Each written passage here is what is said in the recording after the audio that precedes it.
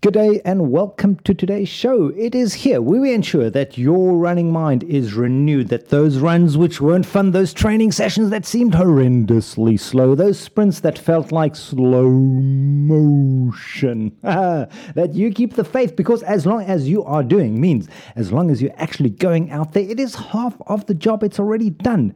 Staying indoors, having excuses, lack of goals, lack of determination, all that is going to lead you to nowhere. And who wants to be there? Exactly, no one. So here goes.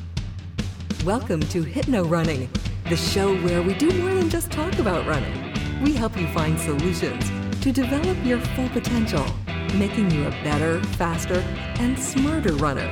And here is your host, Heiko. Hey, yes, thank you for joining me on today's show. As the lady said, my name is Heiko, Advanced Endurance Coaching. What are we all about? Helping you become, as the lady said, hey, we're here to help you become better. That's it. I know you want to run longer, you want to run further, you want to become faster. We're helping you with that. It is the third season, no ads in this show at all. Just doing it really to help you renew your mind. But today, in today's show, I need your patience and I need to request some tolerance. Why? It's a difficult subject. Come to mind. Now, just try and find something on the internet right now today about Lance Armstrong. Ouch, I said it. Hang on, Heiko, he's a cyclist. I know he's a cyclist, but I'm taking him for a reason. What comes to mind? Perhaps a lot of angry words, disappointment. He's a cheat. He never should have been. And I read his books, and then I threw all his books out because he's a cheat. And not only he's a cheat, he was a bully as well, and he lied, and what have you. And so it is.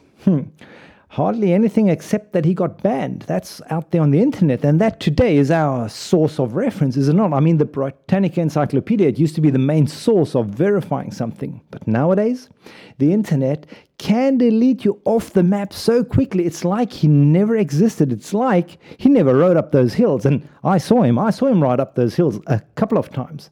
And no, of course not. What he and so many other riders did was not correct. But was it a surprise? Really? It was a surprise to you? Come on, there's so much money involved. So anywhere where there's so much money involved, sports usually it goes haywire. Fact is, a phenomenal athlete, some great achievements, and for me, still worth mentioning.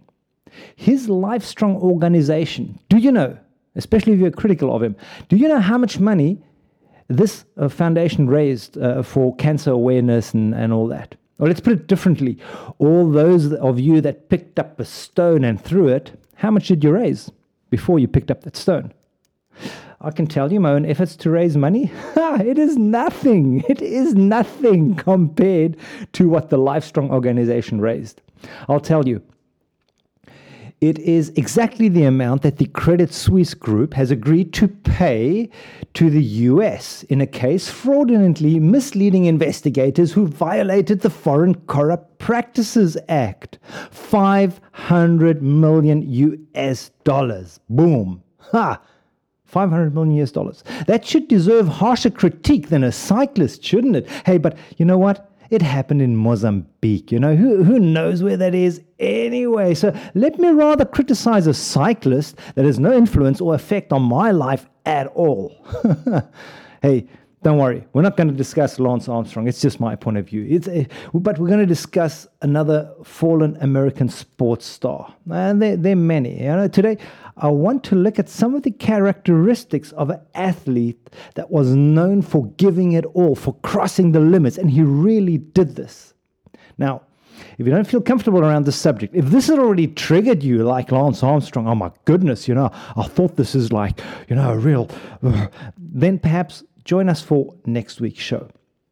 Because fact is, success leaves clues, and there were times where these athletes indeed were pushing the limits in a legal environment, in a legal framework.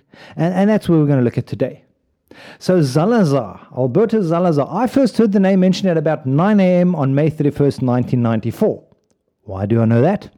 Because I'd never heard of him before. That date, that moment, that was when he took the lead. Well, actually, it couldn't mean anything. I was in my early 20s then. There was no iPhone, no internet. But I remember I saw him. I saw him running in the live Comrades broadcast of the Comrades Marathon, South Africa. And he wore cool shades. Like these huge shades that one wore back then. And me, my friends, my neighbors, most fellow South Africans, we were shocked. Because the years before, from 1928 till 1981, it was South Africans, maybe one or two British, that won the race. And then from 81 to 90, it was Bruce Fordyce. And in between, there was Sam Chabalala, a great runner. He won the 1989 race. But the rest of the time, it was Bruce Fordyce, 9 times winner.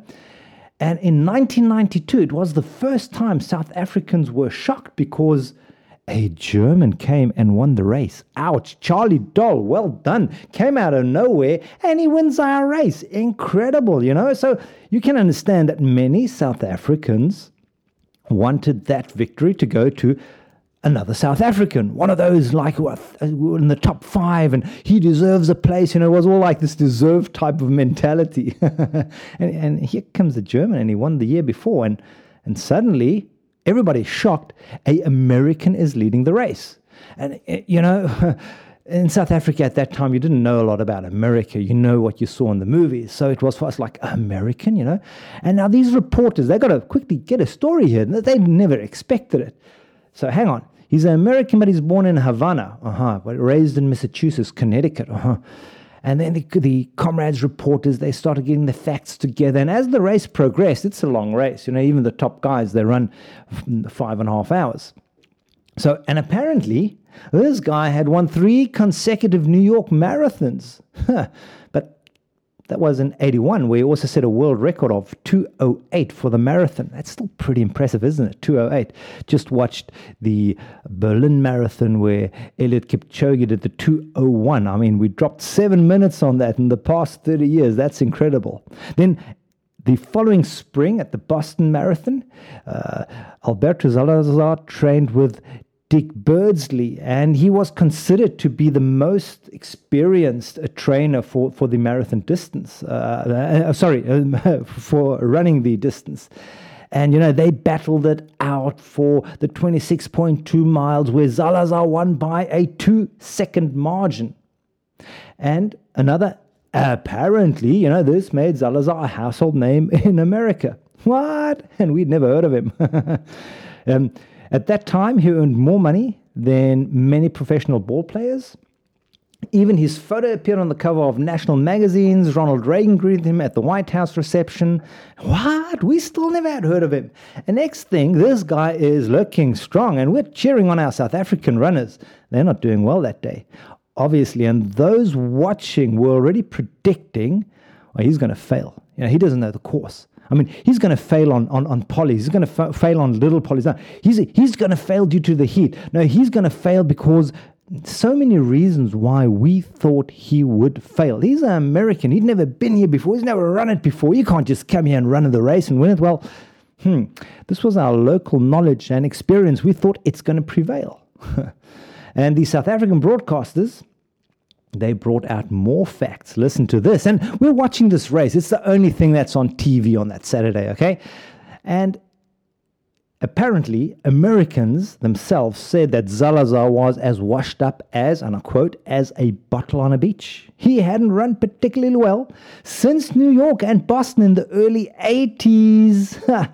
And there's no news during like Twitter and Facebook, so nobody even knew he traveled to South Africa for the Comrades. So back in the 70s, in the 80s, actually, yes, Alberto Salazar, he was winning a lot of things. He was winning a lot of the top marathon road races in the country. And then as he got older, as injuries set in, like most athletes, they eventually started to decline. And in the book, actually, I read his book quite a couple of years back simply because I remembered the name and I'd never heard of him again. And he never raced the Comrades again. He just came there once and he won it and he went back like done it, did it, bought the T-shirt. How cool is that? And yes, the book. He talked about in the book that in the 1984 Olympics, he had this great history of winning all these New York and Boston victories. And then in the Olympics, he finished 15th, and he was incredibly disappointed with that. And it was at that point where he said to himself, and I quote, well, maybe I'm not going to be able to compete at the top level of road races any more than marathons. And then his body actually shut down. After the age of 24, he never got back onto a world-class performance.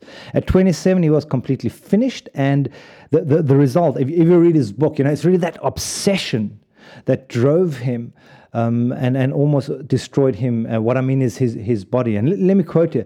Zalala decided he was going to become the greatest marathoner in the world.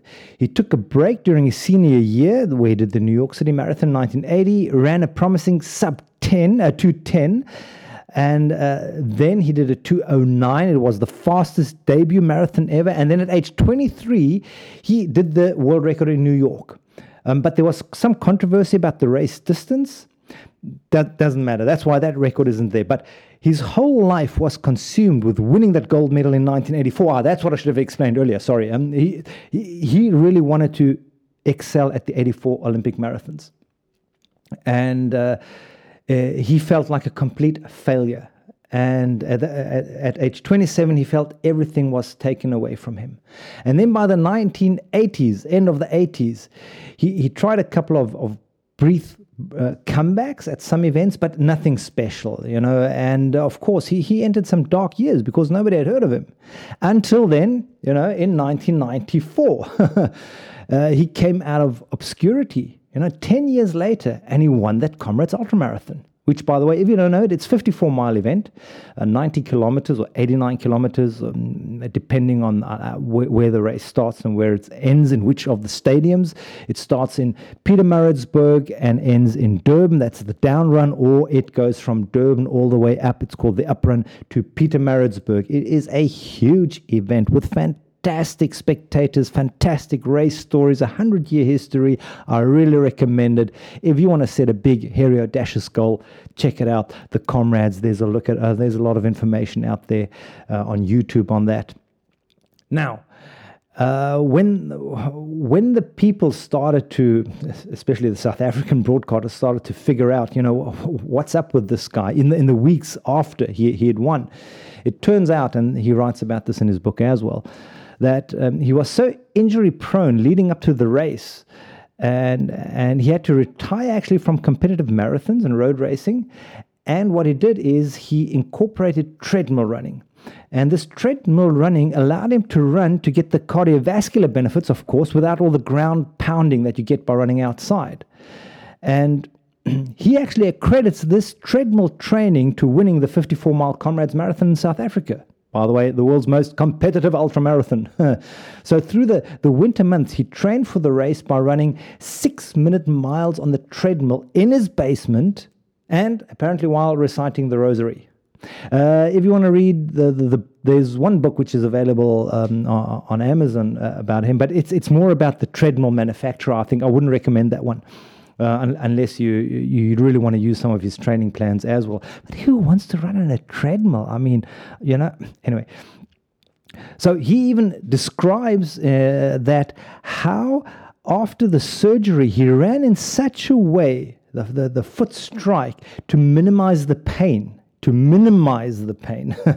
So it's hard for me as a recreational runner to even fathom this dedication. In your basement, alone on a treadmill, a top runner, reduced to slow times in a dark corner where no one sees you. What's all going on in his brain? What mindset did this guy have? And the best part was, listen to this, when asked about his goal before the Comrades, they asked him, what's your goal? And he said, I'm going to win it. And since he'd never run an ultra, nobody gave him much of a chance, but he won the race.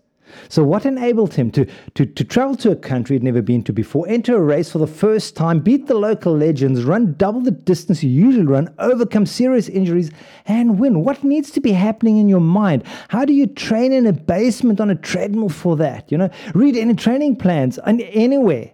For any marathon, for any 10K, I sincerely doubt that unless you live on the what's it called, the Amundsen Scott South Pole Station, that you need to suffer on a treadmill. No, go run outside. So his training methods, and again, putting aside the charges of the Nike Oregon project. His training methods, apart from pure speed development and maintenance, Zalazar, he had his athletes work on their 800 and 1,500 abilities throughout the year and away from races. And he says, you don't get burnt out by doing speed work through the year. You will get burnt out if you are running all out as fast as you can frequently. So these sessions are controlled fast running rather than all out efforts. And he did that with Mo and with Gullen, and they do short and fast track work throughout the stages of the training. So 15 times 200 meters in 28 seconds. Then Alberto Zalazar is very strong on strength training, strong contractions. Also, he molds his athletes around a structure of 2x20 week macrocycles. 2x20 week macrocycles. Leading into each microcycle is a build-up block of 3 to 4 weeks. We had it last week, building up the base. And after each macrocycle, during mid-year and end-year, athletes take 2 to 3 weeks rest. And most of it is spent away from running. So this is completely different. So he also has his athletes on a regular basis where they repeat the same workout. Why? To monitor their performance. So there's nothing new coming along, Boosts their confidence close to race time when they're looking good. That's when you want to boost your confidence, when you're looking great, not when you're feeling like, I could hardly run today, I feel so. No, when you feel great, that's when you do that. And Alberto Zalazar on toughness, and I'm quoting here, you've got to have mental toughness and confidence in yourself where you believe that you can take those days off and you can recover and you can run great. And what he says is a lot of what we see in athletes that just train all the time, they never give themselves recovery, is often, we think it's toughness, but actually it's weakness. That's what he says. It's an insecurity that you're not good enough to recover like other athletes. I'm not good enough to do that. I need to keep running. I can't take time off. I can't take easy days off. He says that is a huge, huge risk. So every day runners seek instant improvements and subscribe to get fit quick approaches. His quote. Now I'm quoting him here. To training that guarantees they'll be in the best shape of their lives in 10 weeks or less. Sorry, folks, but it just doesn't work that way in distance running. Now you can see why I'm a little bit of a fan of these training methods. Hey, but now let me close today's show. For those of you that listen till the end, thank you very much. Good show of character there. See, nowhere does it say we should judge. Rather, let's learn from other people's mistakes. And cheating is huge in amateur sports as well. So what does the Bible say about forgiving someone who cheated or did wrong to others? Scripture is clear that Christians should always be willing to forgive any offense of any magnitude. Ephesians tells us to be kind to one another, tender-hearted, forgiving one another as God in Christ forgave you. Thanks for listening. Join us next week. My name is Heiko. God bless you. And remember, take it easy.